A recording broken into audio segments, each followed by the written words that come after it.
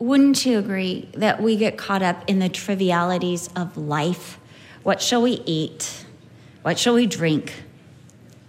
A latte or a cappuccino? What should we wear? You know, we aim way too low. Sometimes a day is about surviving rather than thriving, isn't it? If I can just get through today instead of if I can only dance today, if I can only praise, if I can only embrace this day as a glorious day for the Lord. We ask for only small things because our expectation gets so small. We ask for $5 instead of the riches of heaven. We expect God to work within the confines of our resources or what we can see as possibilities. We expect too little.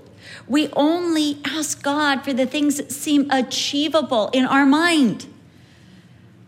You know, save Uncle Bob, he's close. But you know, the other uncle, he's so far away, it's all right. I've given up on him too, Lord. We're only asking God for what we see as achievable. We look only at the things of life. We're looking at the material and the physical. And we're forgetting about the realms of glory. We're seeing the army that's invaded our town, and we don't see the chariots of fire that are on the mountaintops. We get bogged down, literally bogged down by the little things. It's these little things that make us think maybe we've lost the glory. Maybe God doesn't love us because my washing machine is not working. So maybe God's through with me. I broke a fingernail. That means the devil won today. You know, I have to make an extra trip to the market. What sin is in my life that I haven't confessed? Don't we let these little tiny itty bitty things block our perspective of God and the glory? You know, we judge circumstances. We judge God by ourselves, whether we're deserving or undeserving. And we forget that we serve the God that raises the dead. We get angry and we get frustrated. We let people have too much of a say in our lives. We let people define who we are or how we're supposed to feel. That's too little. God, the resurrection is our definition of life. We are the resurrected. We are now eternal beings. We get upset because of someone's reaction to us, and we don't even know that person. We don't know that driver. We get hurt because of an unkind word that was said to us. We obsess about things that happened or were emailed or on Facebook or tweeted yesterday. I remember being in England, being on a train. I got in a fight with my oldest daughter, which was a common thing in those days. It's very uncommon now that she's married and has children. But we used to get in these storms. And I would go around feeling totally uncondemned, like I needed to quit the ministry because I had gotten in a fight with my daughter. Ever do that? You're going to let the little things, teenagers fight. This is part of their nature. But I took it so personally because she's my first. And I took it so personally. Every time we had a fight, I was ready to quit the ministry. I disqualified myself. Fought with teenager, number one reason for quitting ministry. And I remember I was telling this woman, because I was about to speak at this women's brunch, all the reasons why I probably shouldn't speak at the women's brunch. Of course, I only had one reason. I fought with my teenager, who insisted on coming to the brunch to hear me speak. It's like, what? I was telling her, you don't want to come. It's me. I'm the speaker. Yes, I do. No, you don't. You fought with me yesterday. Remember, you disqualified me from motherhood, from being a wife, from being in the ministry.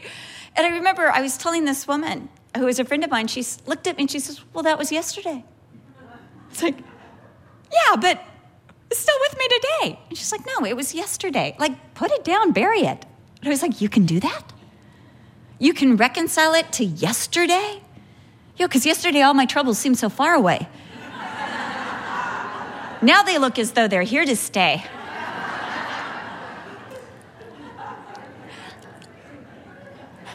See, I do quotes.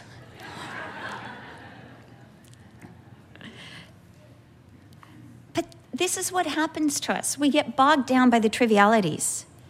In John chapter 5, we see a man at the pool of Bethsaida who was bogged down by trivialities.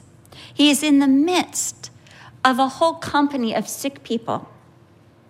But his expectation and his aims are so low.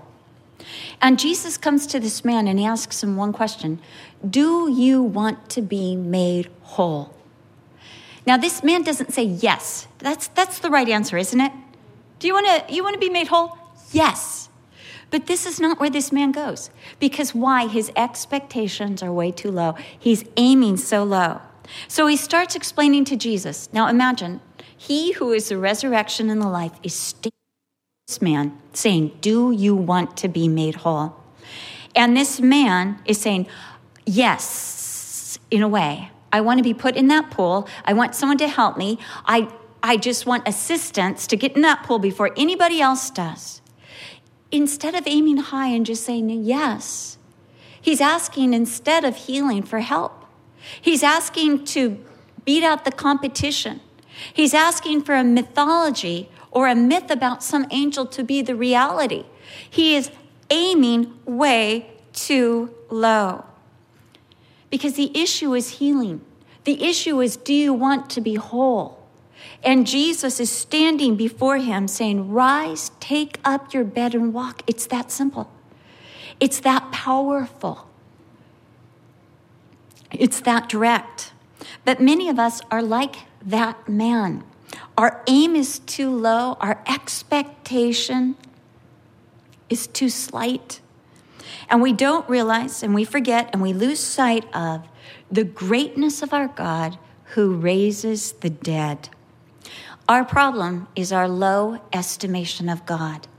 We exalt our trials. We exalt our tribulations. We exalt all the things, the material things around us. And we degrade our God. We forget about the greatness of the one who stretched out the sky, who created oxygen, who created atmosphere, who created the mesosphere and the stratosphere and the troposphere, who created trees, phylum in the trees, who created systems, who created our bodies and our anatomy and eyes and sinews and flesh. We forget about the greatness of our God. We forget what our God has done. We lose sight of who our God is, and we forget the awesome power of the one who said, let there be light, and there was light. The Sadducees were men who didn't know the glory and power of their God. They come to Jesus, and we're told of this in Mark chapter 12 with a hypothetical situation. It's interesting. I've been watching on YouTube, I've been watching a lot of debates between Richard Dawkins and John Lennox, between Tim Keller and other men. Tim Keller goes to these universities. They're called Veritas conferences, not to be confused with the Veritas that comes out of Marietta. But these conferences, he goes and he debates atheists, and he answers the questions of college students concerning God. And I was watching one of these debates, and this man was saying, what about the millions and millions of, Hindus and Muslims and Buddhists who are full of integrity, but perishing in their beliefs and their sincerity? What would you say about that? And I was listening to this, and I was thinking, oh my goodness. There's so many assumptions in this question. We're assuming that none of these people have had any contact with God. We're assuming that there have been no dreams, no encounters, no personal revelation. We're assuming that they all have integrity, which I don't think anyone without God has any integrity. We're assuming that there's millions upon millions and they have no hunger and no thirst, that they're absolutely content with the way they are. There's so many assumptions. Talk about a loaded question. Talk about a hypothetical situation. And that's what these Sadducees. And we're told that they don't believe in the resurrection of the dead. And they come to Jesus and they say, okay, there's this woman. And she marries 7 times.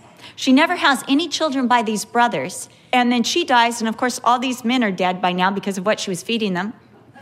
See, now, if you lose 7 husbands that are all brothers, either there's a genetic defect in the family, or else this woman is a murderer, so you don't have to worry about her being in heaven anyway. I mean, wouldn't you be suspicious? Especially brother number 6. I wouldn't eat anything that she was giving me. It's like, no, you eat it first. Let me watch you. How do you react to rat poisoning? There's something suspicious here, but here's this hypothetical situation. They've made it up, and now they're presenting it to Jesus, and they think they've got Jesus with this situation. They said, all right, if there is a resurrection of the dead, see, you can't have a resurrection of the dead because look at this situation. God wouldn't know what to do with this woman or who she belonged to. I mean, isn't this a big problem for God? Who do I give this woman to in heaven? Isn't it funny how we make these just strange, man-made hypotheses, these problems for God? And Jesus looked at them and he said, you know what? You've made 2 mistakes. Here are your 2 mistakes. 1, you don't know the scriptures. And 2, you don't know the power of God. When we don't know the scriptures, the promises of God, and we don't reckon with those promises, the power of God, we're going to be mistaken. We are going to go through life with low aims and low expectations. That's what's going to happen to us unless we realize that we serve the God who, according to scriptures, according to the promise of scripture, raises the dead. That's the power of our God. Paul understood this power. And this power of his God and the scriptures combined in Paul in such a way that he was unintimidated. He aimed high. His prayers were limitless. He prayed great prayers and he called down great things from God. And he saw God do great things because he knew the scriptures and he knew the power of God. When he stood before Herod Agrippa.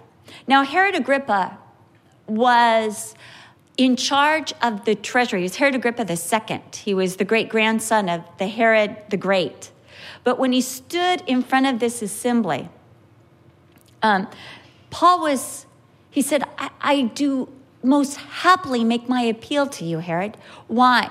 Because Herod knew about Jewish customs. He had been put over by Rome over the Jewish treasury. He was in charge of all the money that went to the temple.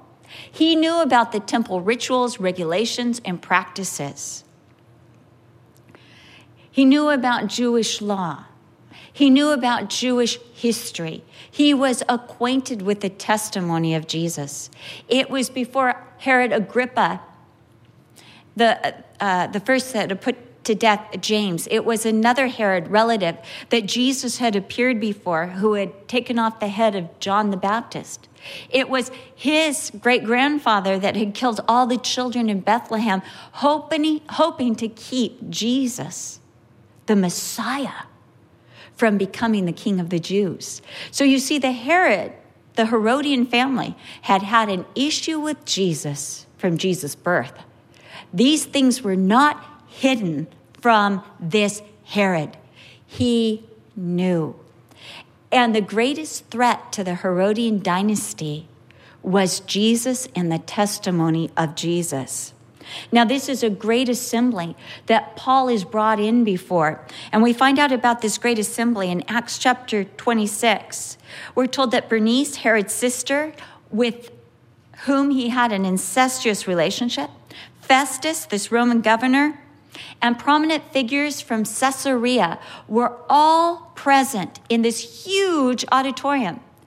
And Herod and Bernice had entered in with pomp, great pomp, as the notables of the day. Here comes a king into the midst of the auditorium. And they are honored, and the whole assembly rises until they take their seats.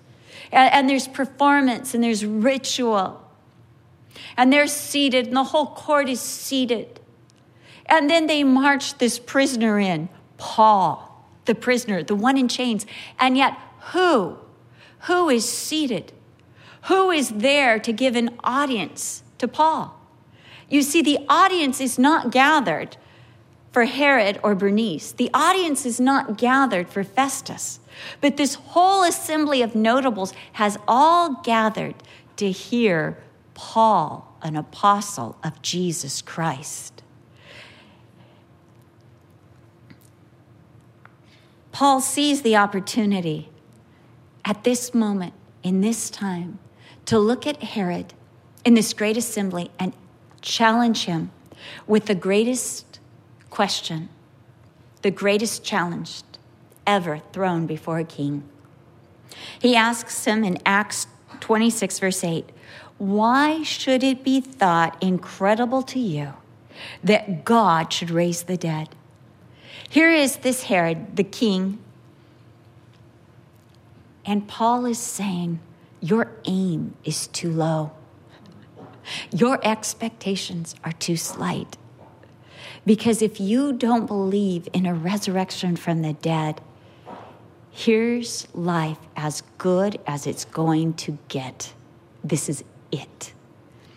As Paul would say in 1 Corinthians chapter 15, if we have hope in this life only, we are of all men most miserable.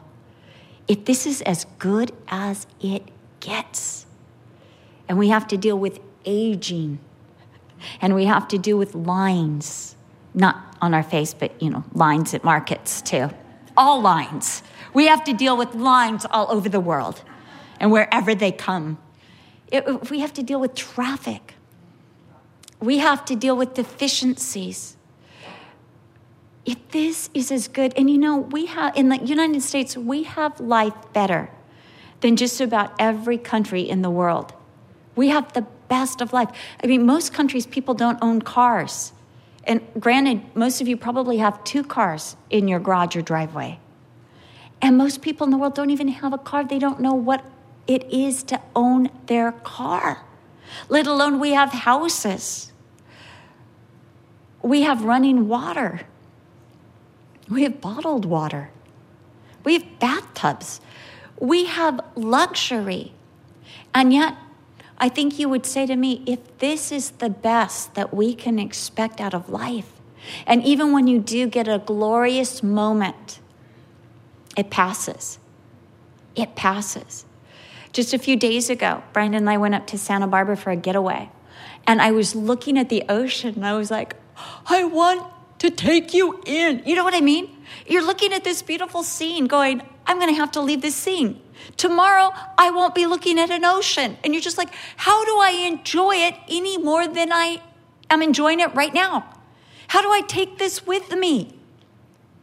It's over. It's over. And those that have died, if this is all that it is, no hope that we will ever see those who have died, that they are gone out of our life forever. And this is it. We are of all men most miserable.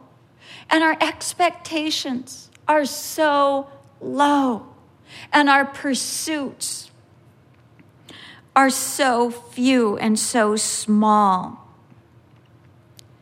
But if we are dealing with a God that raises the dead, then everything becomes infused with glory and possibility, and our expectations begin to explode. There are no impossibilities with our God. Everything that is seen and unseen was made by the word of his mouth.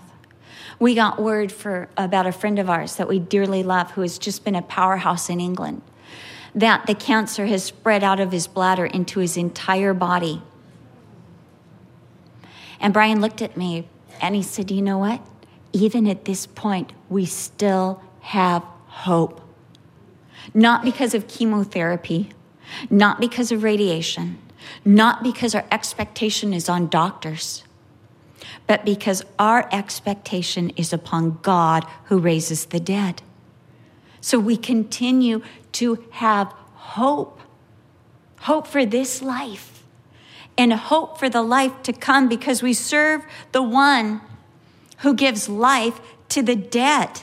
He not only created life, but God breathed into his creation. He gives his creation animation.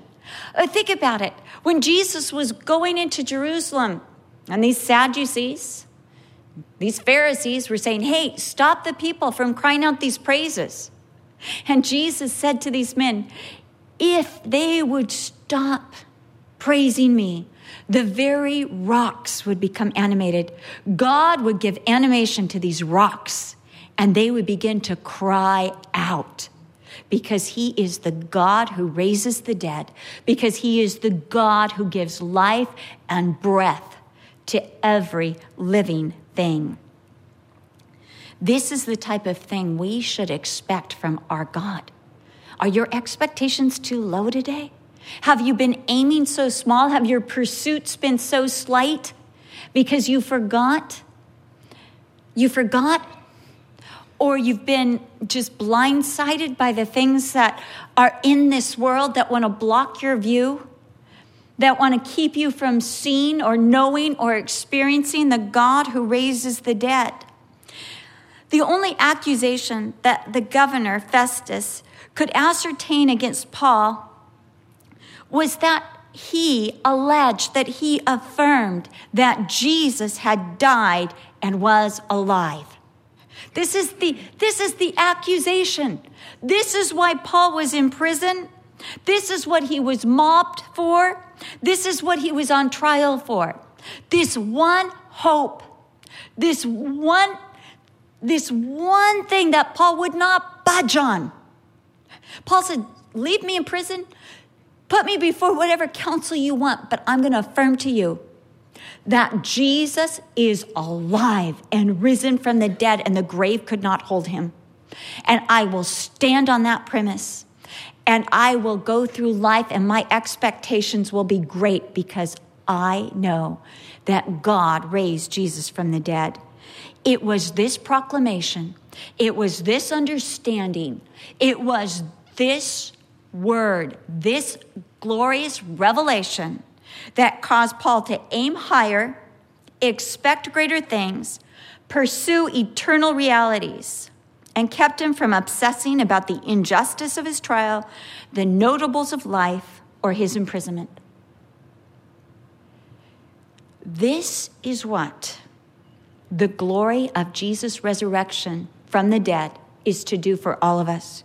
It is to cause us to aim higher, expect greater things, and pursue eternal realities.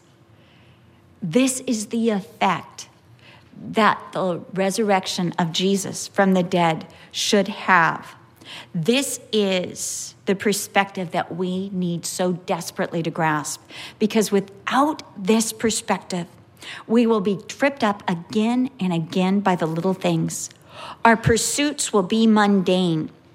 We will never, ever grasp or understand what the scriptures are trying to tell us, or the power of God that is available to us.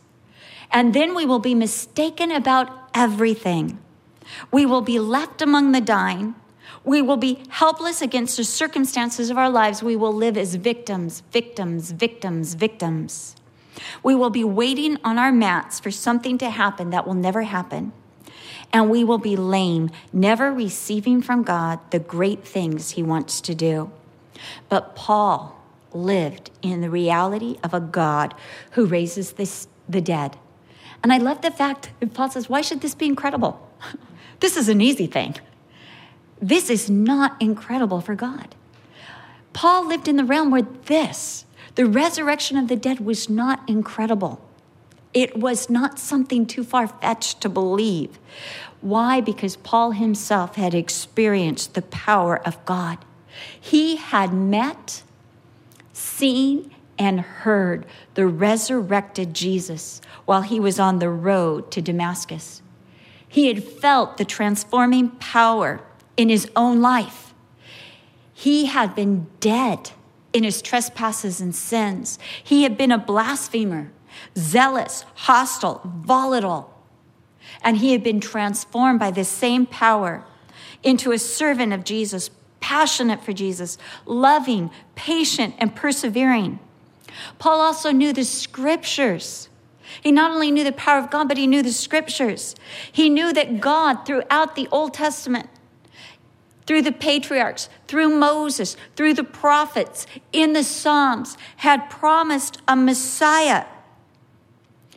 God had foretold that Jesus, the Messiah, would suffer and rise again.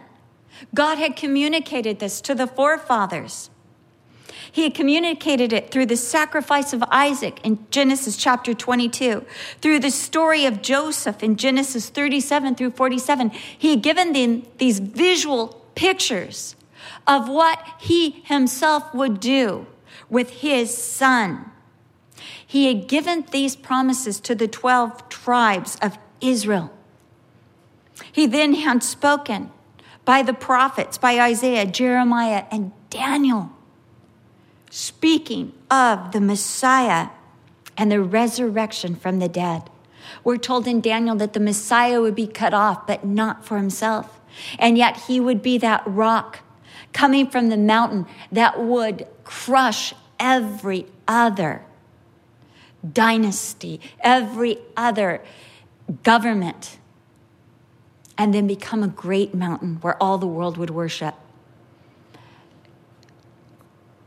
This understanding of the power of God and the promises of the scripture caused Paul to have higher plans. I love these higher plans because we see here in Acts chapter 25, Paul is done with dealing with these Sadducees. He's done in Israel. His work is over. For 2 years, he has lingered in prison. Before that, throughout his ministry, we see that he's always aiming to get back to Jerusalem. He wants to tell the people of God about their resurrected Messiah. And he has told them. And because of this, they feel that he is not fit to live. And after rehashing over and over again, after proclaiming his innocence, he says, I'm done. I am absolutely done. Their accusations were false.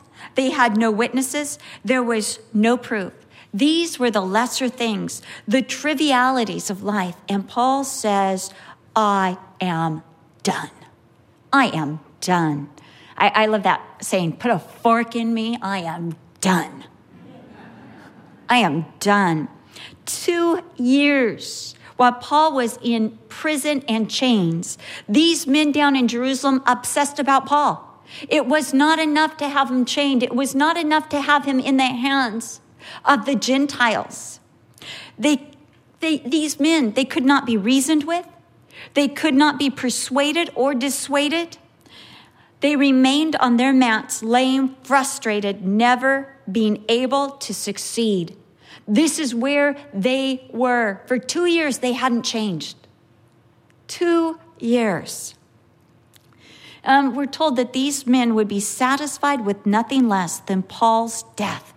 Constantly, their minds were taken up with how they could plot and plan his demise. Acts 25, verse 3.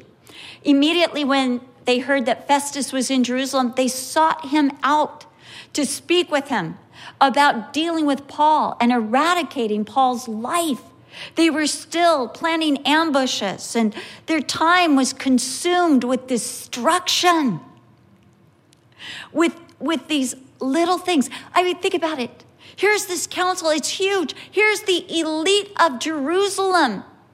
And they're obsessed with one man who's in chains.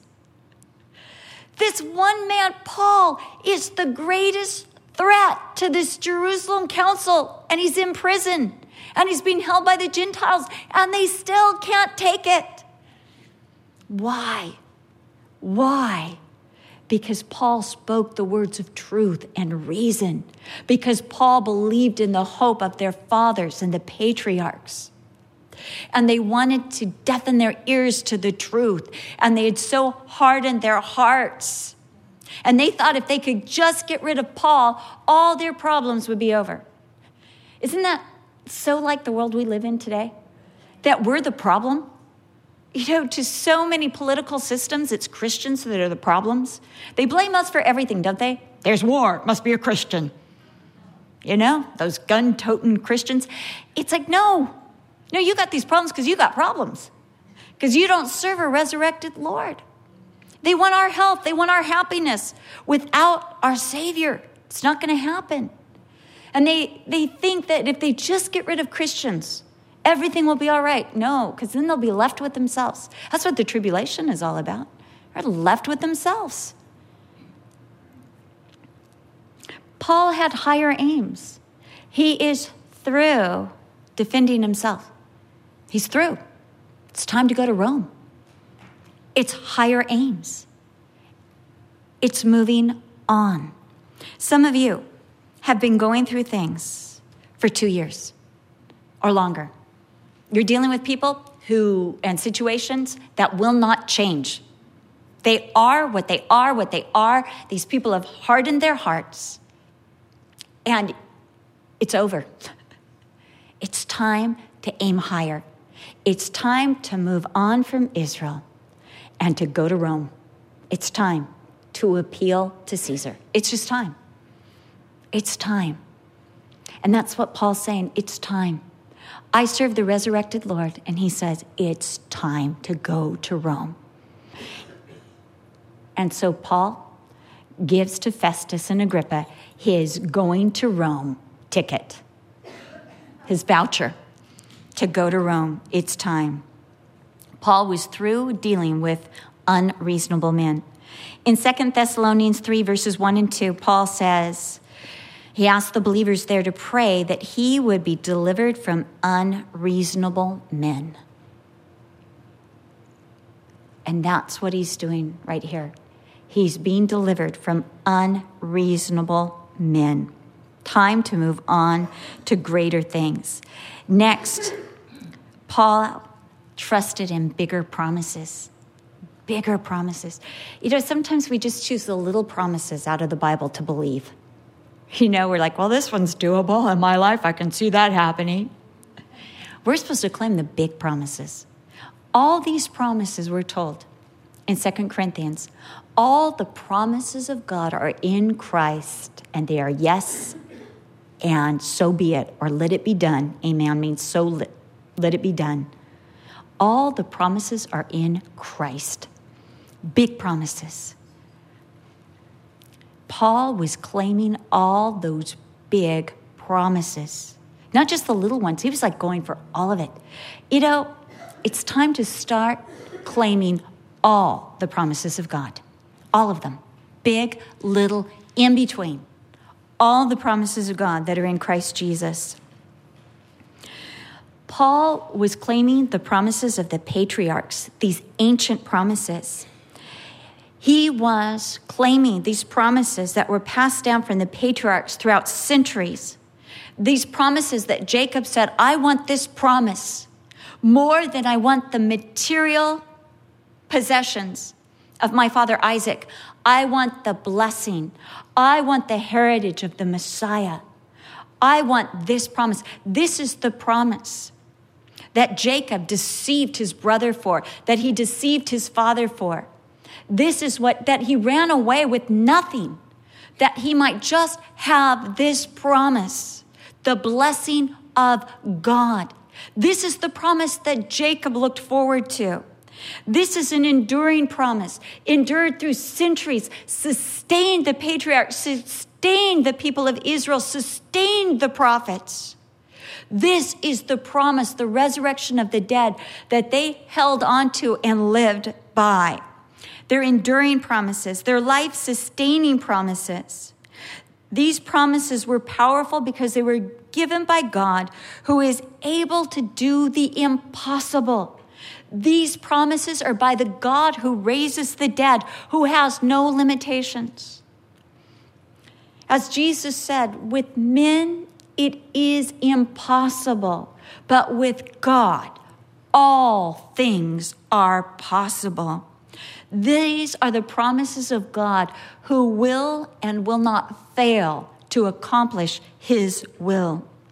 And these promises were both public and private. These promises were public in that they were available to anyone who would believe in Jesus.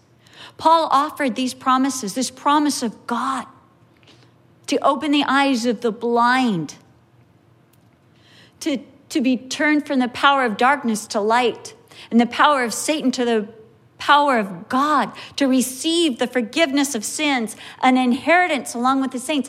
This promise, these promises, Paul said, are offered. He offered them to the council, to the notables in Caesarea. He offered them to Felix. He offered them to Festus. He offered them to Herod and to Bernice and to all who heard him that day in the auditorium. But they're also private promises, because Paul had heard personally from the Lord Jesus on the road to Damascus, and then also in his cell as he was imprisoned in Jerusalem. So Paul had greater aims, better promises, but he also had a greater power, because Paul proclaims a transforming power in his testimony before Herod. This is the power that Paul believed in, that Paul knew. He knew in his own life that God could raise the dead because of the way he had absolutely changed Paul. Paul said, these men, if they would be honest, they know what I was. They know my testimony.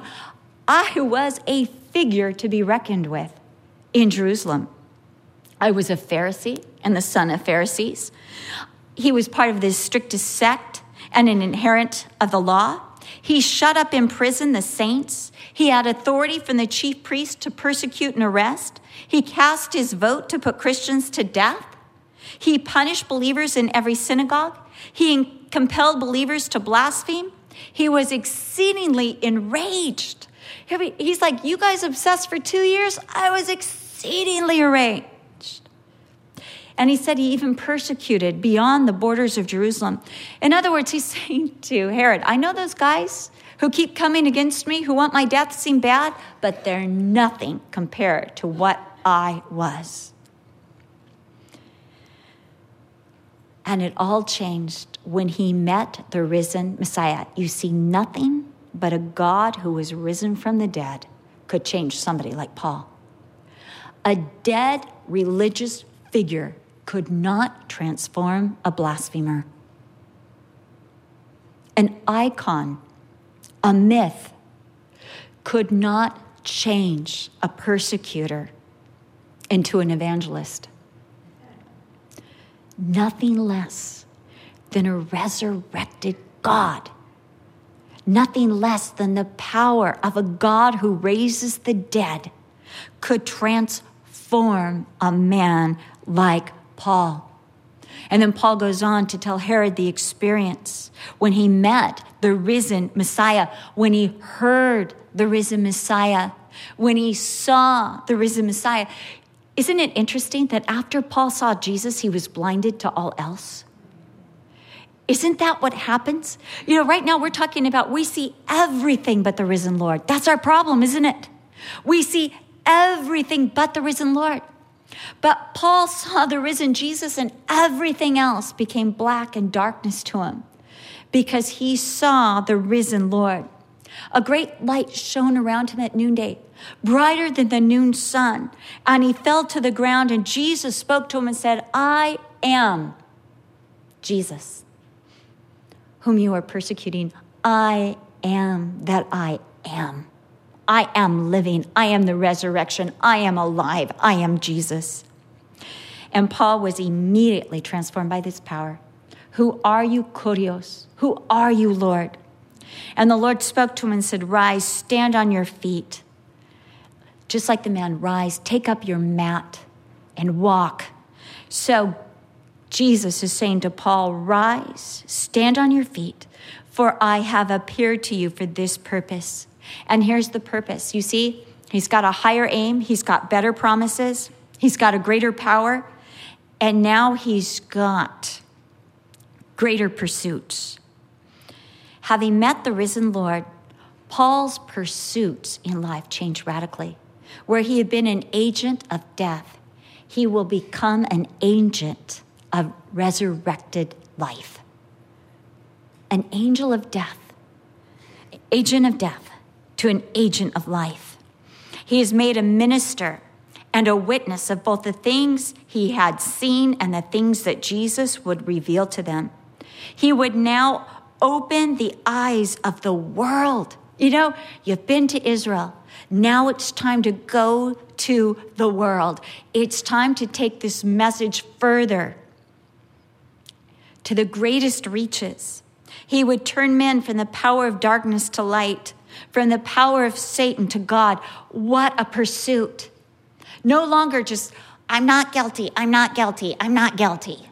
No witnesses, no proof. Don't you ever get so tired of defending yourself? You know, it's hard to defend scum. I know what I am inside. And it's like, okay, so I got one right. Am I really going to stand on that and defend that till the rest of my life? It's funny because people always pick on the things I'm not. I could give them so much better ammunition against me than the things they choose. It's like, I didn't do that, but I could tell you what I did do. I could tell you the things I am embarrassed about, the things that I have to pour the blood of Jesus Christ over in my life. That just doesn't happen to be one of them. I can give you 10. Paul is so tired of defending himself. And God's saying, we're going to move on, Paul, to greater things, greater pursuits. We're going to start opening eyes up. We're going to start turning men from the power of darkness to light, from the power of Satan to God. You're going to see transformed lives, and you're going to be a part of it. You're going to watch men receive the forgiveness of sins, and you're going to see them begin to get the inheritance that is theirs as a child of God, the inheritance that belongs to those who are sanctified by their good works. Oh, no, I'm sorry. Sanctified by their goodness. Oh, wait, no. The inheritance of those who are sanctified by faith. This is ours by faith. We only have to believe in Jesus, and these things become ours. You know, as I was reading my Bible this morning, God spoke to me, and he said, I have one and only one expectation for you. It's the same expectation he has for you. Now, God expects so little of our good works. He says they're filthy rags. You know, forget your good works. It's not working for me. He says, I have one thing I want of you. What does he want? What does Jesus want of us? He wants our faith. He wants us to believe that he is the God that has risen from the dead, that his Father is the God that raises the dead, that is, he is so we will be. He wants faith. You know, there is only one time that we see Jesus marveling. Now, we know that Jesus knew the heart of all men. He needed that no one should testify him what is in the heart of man because he knew the heart of man. But it said when he went to Nazareth that he marveled at their unbelief. That God is just like, what? You don't believe? I gave you the sky, I gave you the trees, I gave you a transformed life. I keep answering your prayers and you don't believe? You don't believe? I raised Jesus from the dead and you don't believe? Believe. Believe what you see. Believe what you hear. Believe what your heart is saying. It's true. It's true. It's true. Just believe. And as you believe, your aims will get higher. Your expectations greater. Your pursuits will become eternal and powerful as you just believe. I was reading this morning, Luke chapter 24, one of my favorite chapters in the Bible, but I say that about a lot of chapters, so beware. Don't write that down because it could change tomorrow. But that road to Emmaus, don't you just love that road to Emmaus with Cleopas and the other disciple? And as they're walking, and Jesus says, oh, foolish and slow of heart to believe all that the prophets have written, that the Messiah must suffer and die and rise again from the dead. Oh, slow of heart. Oh, foolish. Oh, how low our expectations get, our aims, our pursuits, the power in our lives. Why? Because we lose sight of the fact that our God is the God that raises the dead. And we gain an inheritance when we simply believe. Simply believe. Paul got to proclaim the greatest news ever.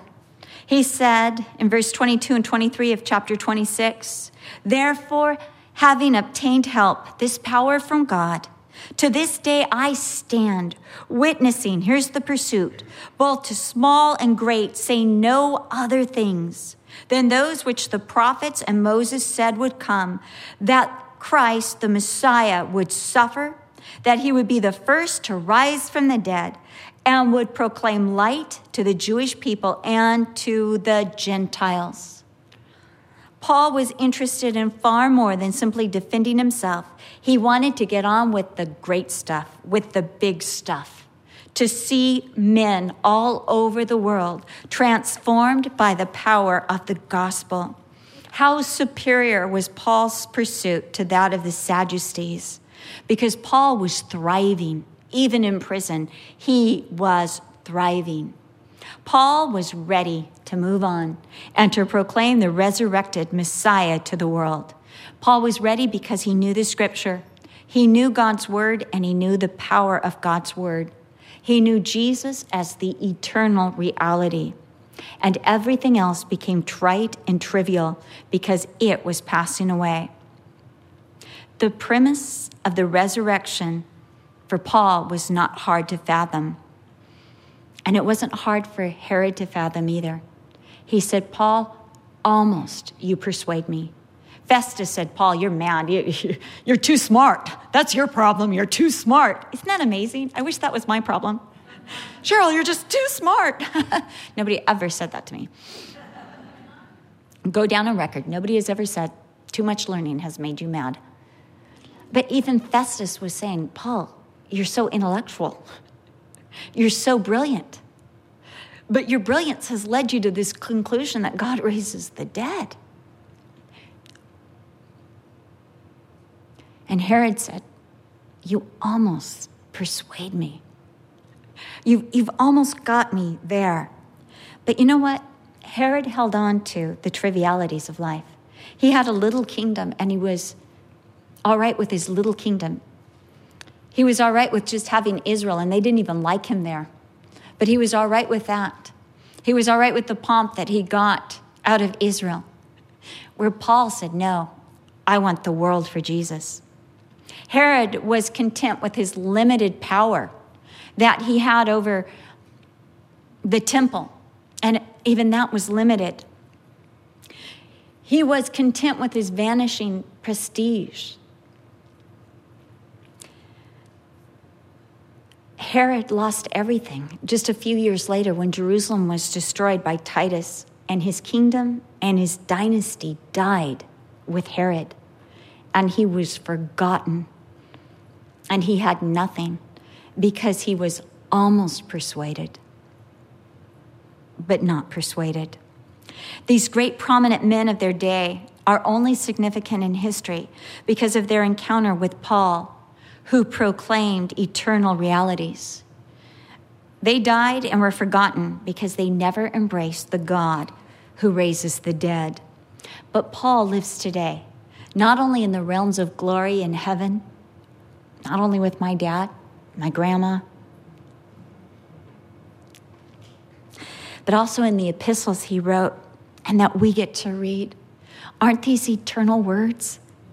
As you go to the Pauline epistles, aren't they relevant for life today?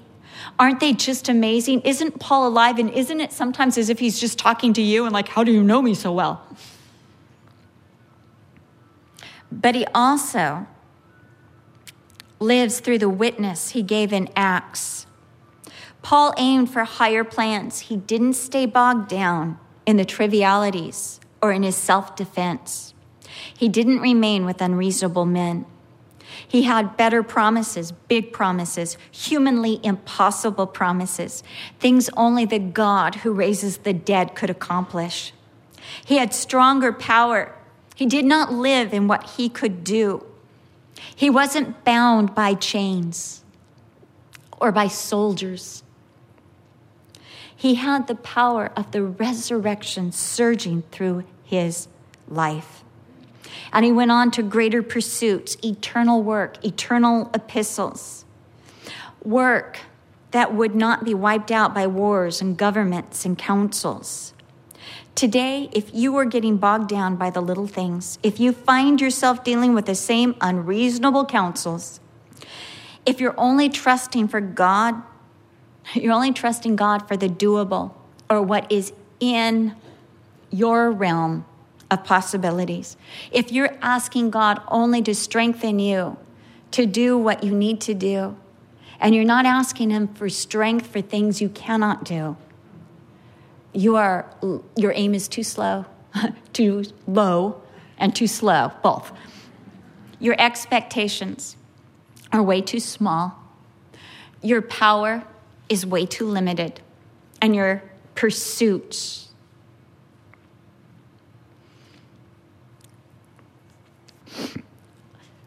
are degraded. Are your prayers predicated on the transforming power of God? Are you living only in the realm of your strength, energy, and resources? Are your pursuits mundane and earthy? It's time to grip this reality that we serve the God who raises the dead. Everything in life pales before this reality. No counsel can stand. No pomp can endure. No audience can intimidate. No one can stop the purposes of God. Grasp this reality, and you will move on to better, greater things, the things that accompany salvation. There's a song, and I'm going to change the lyrics only slightly, but it says, "Rise up, O woman of God. Have done with lesser things. Give heart and soul and mind and strength to serve the King of Kings." When you grasp the reality that we serve a God that raises the dead, you will have done with lesser things. It will no longer be about defending yourself. It will be about proclaiming the everlasting gospel. The gospel that gives life to the dead. Why should you think it incredible that God should raise the dead? If this premise seems incredible, then your perspective is too small, and you will remain on your mat, waiting for the water to stir, watching others get to the places you want to go before you. You will remain lame and unable to walk and never realize the resurrection and life that is speaking to you. But grasp this reality that your God raises the dead, and this is nothing. He's going to raise every dead person to life. Even the sea will give up their dead before God. And heaven will open. Mountains will become plains before you. Impossibilities will become the stepping stones of your walk with God who raises the dead. Why should it seem incredible to you that God raises the dead? Let's pray.